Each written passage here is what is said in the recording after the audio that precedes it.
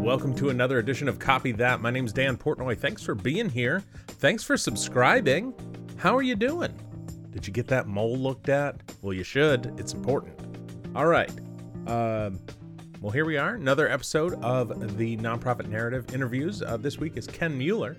Ken is a development director and professor in Pennsylvania, and he's going to be telling us all about his gig there and how he used the nonprofit narrative framework to help him. So there's past episodes. If this is the first one you're listening to, there's past episodes. There's a 41-page downloadable workbook if you're looking for some extra things to figure out how to tell a great story. And you can get it for free. You just go to portnoymediagroup.com. It literally will pop up. It's that simple. Or you can just grab it in the show notes because I'll put it there because it's crazy like that.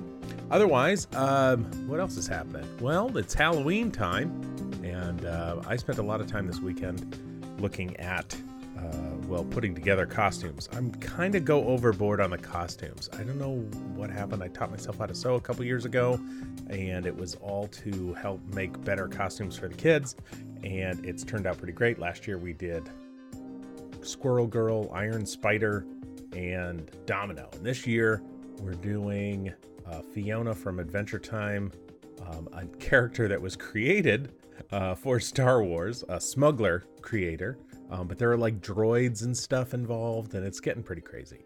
And then, a barista named Carl. So that's also really fun. Baristo. And it's crazy. So anyway, and it's kind of awesome. I love it. And that's all of the things that are happening around here lately. And just, the general, it's nice. California is actually still on fire, but the temperature seems to be dropping. So that's fun to, get to enjoy that. All right. Well, you've heard me drone on for long enough. Now back to the episode. Thanks for joining us. Here's Copy That with Ken. My name is Ken Mueller. My current position, a couple current positions actually, I'm in charge of marketing, PR, and development for a nonprofit called the Occupational Development Center, and we do and vocational training for adults with developmental and intellectual disabilities to help them find work. I also teach on the side. I teach college classes to both undergrads and continuing education, and with that, it's marketing classes. So a lot of times the people that end up in my classes, particularly the continuing education, are people who either own their own businesses or work for a local nonprofit, either a small one or a big one. So I get the opportunity to, work with a lot of individuals who do have, nonprofit experience, and they're just trying to figure out how do we do this better, especially when you go to the whole online space, when you're dealing with, digital, learning how to use social media, learning what to do online. So there's a lot of, good applications there. Excellent. Did we meet before the book was out or as the book came out? Yes. We met, through a friend online, and I don't think the book was out at that point, and you shared with me a copy of the book, and it was a great tool. It has been and continues to be a great tool. I'm still using it with the current nonprofit that I'm working for, because I think it helps. The beauty of the book is it helps people get out of the typical nonprofit rut, which is, it's that time of year again, we have to ask for money. And, we'll go through the traditional means of asking through money, whether it's our golf tournament or our banquet or our annual appeal letter or whatever it is we do. They'll sort of fall into the same pattern and the same mode. And the problem is that, I work for an organization that traditionally has done the year-end appeal. Let's get in before the end of December so people can get their tax breaks and whatnot. The problem is that everybody's sending out those letters at the exact same time. So, I live here in Lancaster, Pennsylvania. I'm getting letters from not only every nonprofit locally or nationally that I've donated to in the past, but others that think that I might be a fit for them in giving. And I really don't have the time to open up all those letters. And, that's the nice thing about the nonprofit narrative, is that it helps work you out of that loop where you're spinning your wheels for the amount of money all the time. Got it. And do you feel like the whole idea of thinking through it from a calendar standpoint has been beneficial? So you're thinking about relationships, and you're thinking about the story that you're telling in January, and not just like, oh, here comes September and I got to make sure that something's really solid? Yeah, I mean, we use social media very heavily. We're constantly doing things on Facebook. We have our email list that we send out to, as well as our mailings that we send out to. And the idea of telling our story every day and giving people a sense not only of who we are and where we've come from, but the stories of the individuals we work with, the stories of the people who are involved with us peripherally. There's a lot of different stories constantly being told, so that, even though I may just post something on Facebook on a particular day, it's part of our story. It's part of the overall strategy of, people who come to us and see what we're doing online, get a better sense of who we are and who the people are that are behind this organization that's been around for 70 years. Excellent. Is there anything that jumps out at you in terms of when either conveying this information to your class or as a practitioner that has really, kind of gone off the charts, whether it was like it really resonated with students or something of that nature, like any kind of increase in your giving or things like that? From my perspective in my current position, I can't think of anything particularly with the students. In my current position, we're still in that building process, but I'm starting to see some of the changes. We are a 70-year-old organization that has done a lot of the same things for nearly 70 years. And I've only been here 2.5. Yeah, I've only been here 2.5 of those years. So thankfully, I was given permission when I was hired. I was given permission to very gently kill some sacred cows. We're an organization that gets a lot of small checks written in very scratchy, scrawly handwriting, where that the person who's sending you that check is, well north of 70 years old, and it's for $15, $20, $25. Well, you can't sustain on that. So we're trying to use our story in educating people about this whole online thing, and we want more online donors. And so tapping it, I mean, we have an incredible story from 1948 on of the people who started this organization. Most people out here now don't know our story. So by telling that, we're getting people excited, and we're starting to see more online giving. We're starting to see more giving from new constituents, which is really what we want, knowing that a lot of our existing constituents are on fixed incomes and aren't going to be able to, up the ante on that. We have, like I said, we have this interesting story about these two women who started our organization as a school in 1948 with just 2 students. And eventually they moved up to 4 students, and then it grew and grew and grew. Well, we have a guy who was our plumber here. He was a guy who just liked our mission and supported him. And as I was talking to him, he explained to me that the reason he had a heart for what we did here is that he had an aunt, his father's sister, who had intellectual disabilities, and he has fond memories of her. She has since passed. Well, as I'm going through our archives, I see a picture of this young girl, and the name is the same last name as him. And I said, his only connection with us was just, he had an aunt with an intellectual disability. He didn't have a specific connection with us as an organization. Well, here it turns out we discovered that his aunt was one of our first 4 students back in around 1950. Oh, no way. Clue. He had no clue.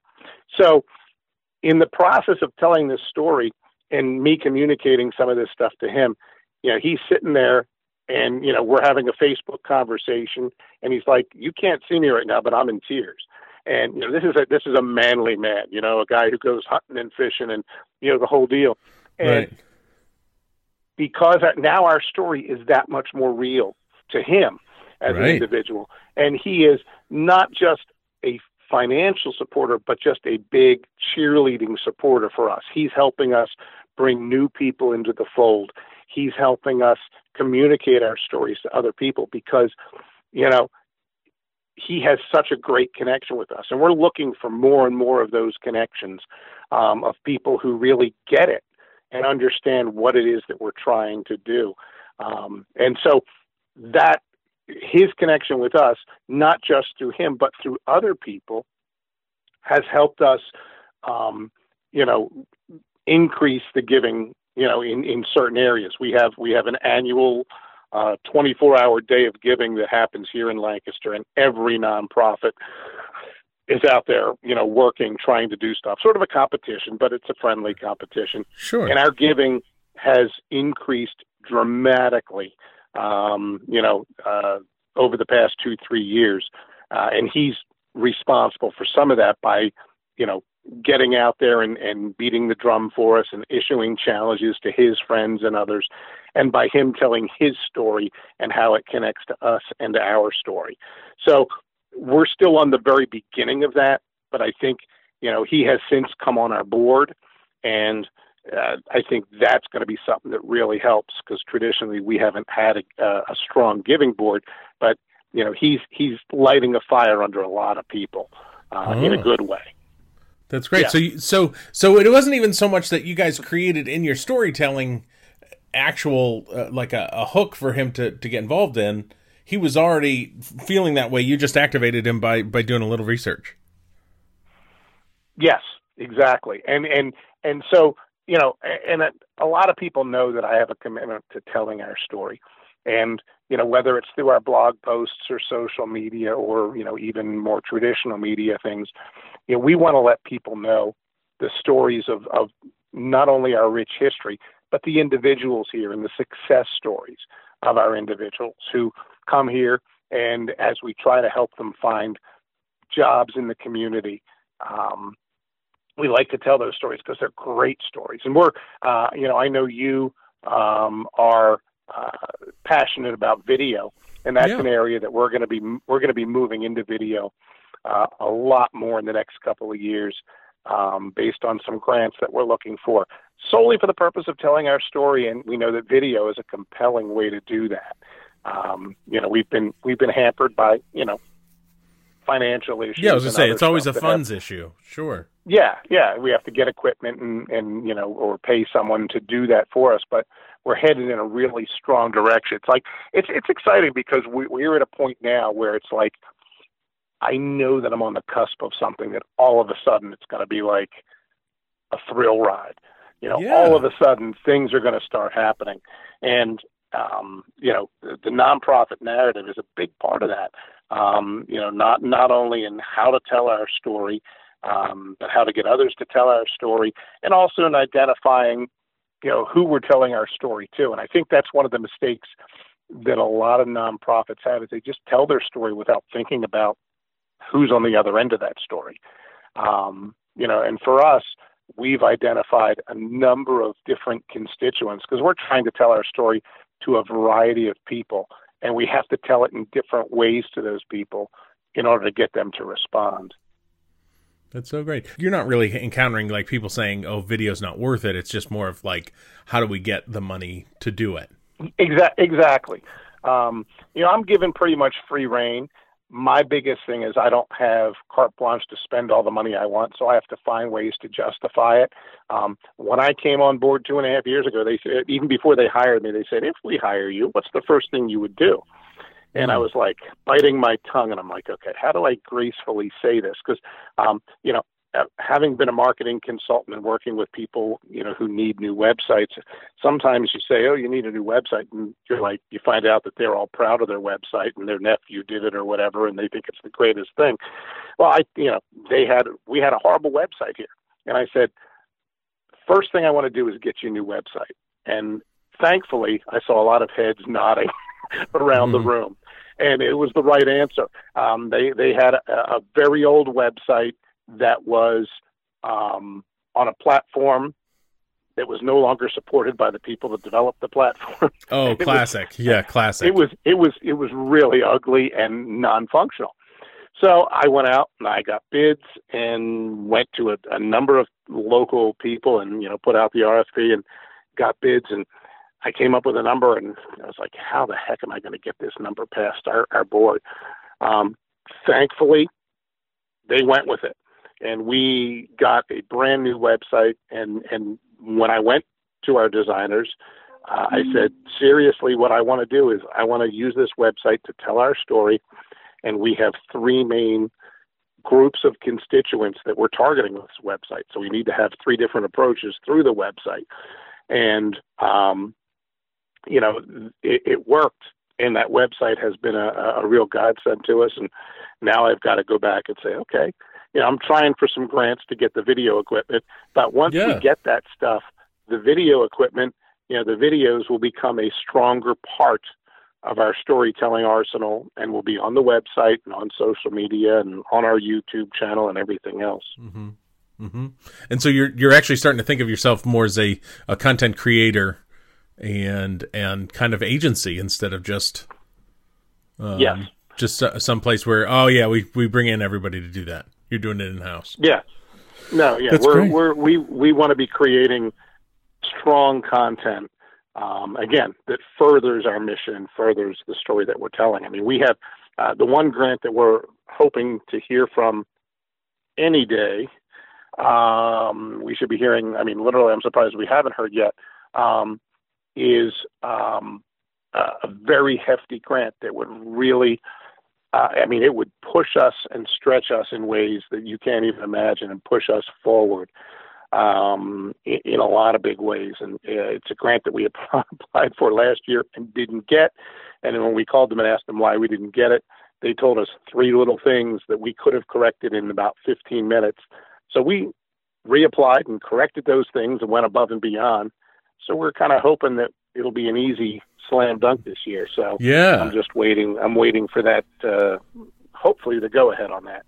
Oh, that's great. Because it's big money for us. The one thing that I love about the book is that it's, when you talk about nonprofits and all the books out there, there's a lot of really dense, long, large, expensive books. This book is small. It's super user-friendly, readable. Mine's dog-eared with lots of highlights and things in it, my yellow highlighter.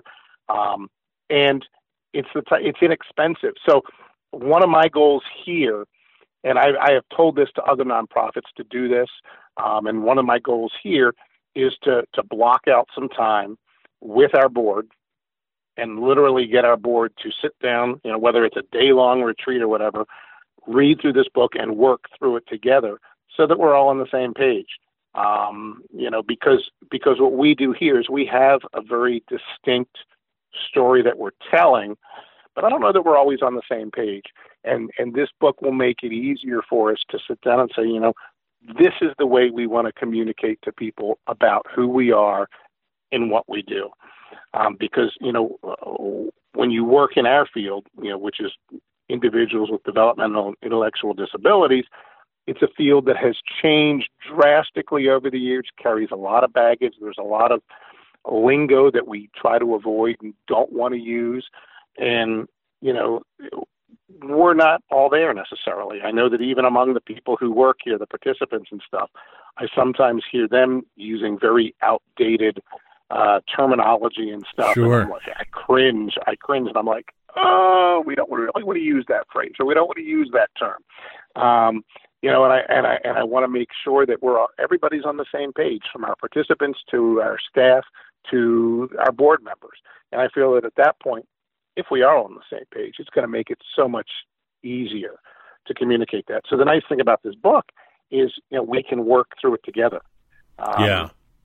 We can find ways. I mean, we have a mission statement as a nonprofit that we've had for quite some time. And I feel it's time to update that. But I get looks from people like, well, that takes an act of the board, and that, they'll be nitpicking about every word and sentence and whatever. I'm like, yeah, well, we need to do it, and this book will help us find a way to do that. Got it. And help us in a very short group of sentences or a short paragraph. It'll help us really clarify who we are, both for ourselves and for people who might not understand what we do. Right. Great. Well, that's great. Well, Ken, thanks so much for taking the time to talk with me about that. I really appreciate it. Yeah, good talking to you.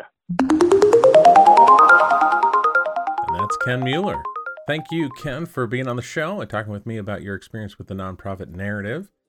There are a lot of resources for the nonprofit narrative, and if you know a nonprofit that is hurting, usually that happens in the case of like, please help us, we're trying to raise money, and that kind of thing.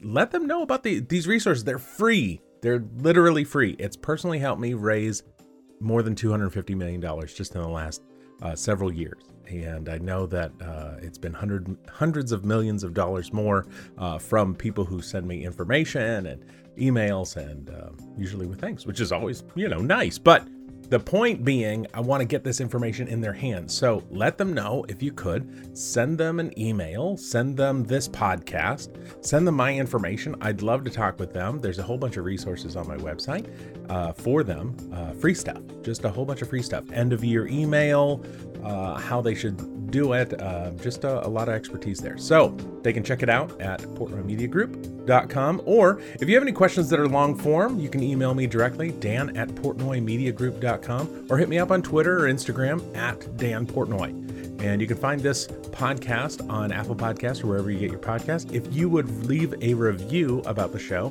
that would be incredible. Show notes are at PortnoyMediaGroup.com.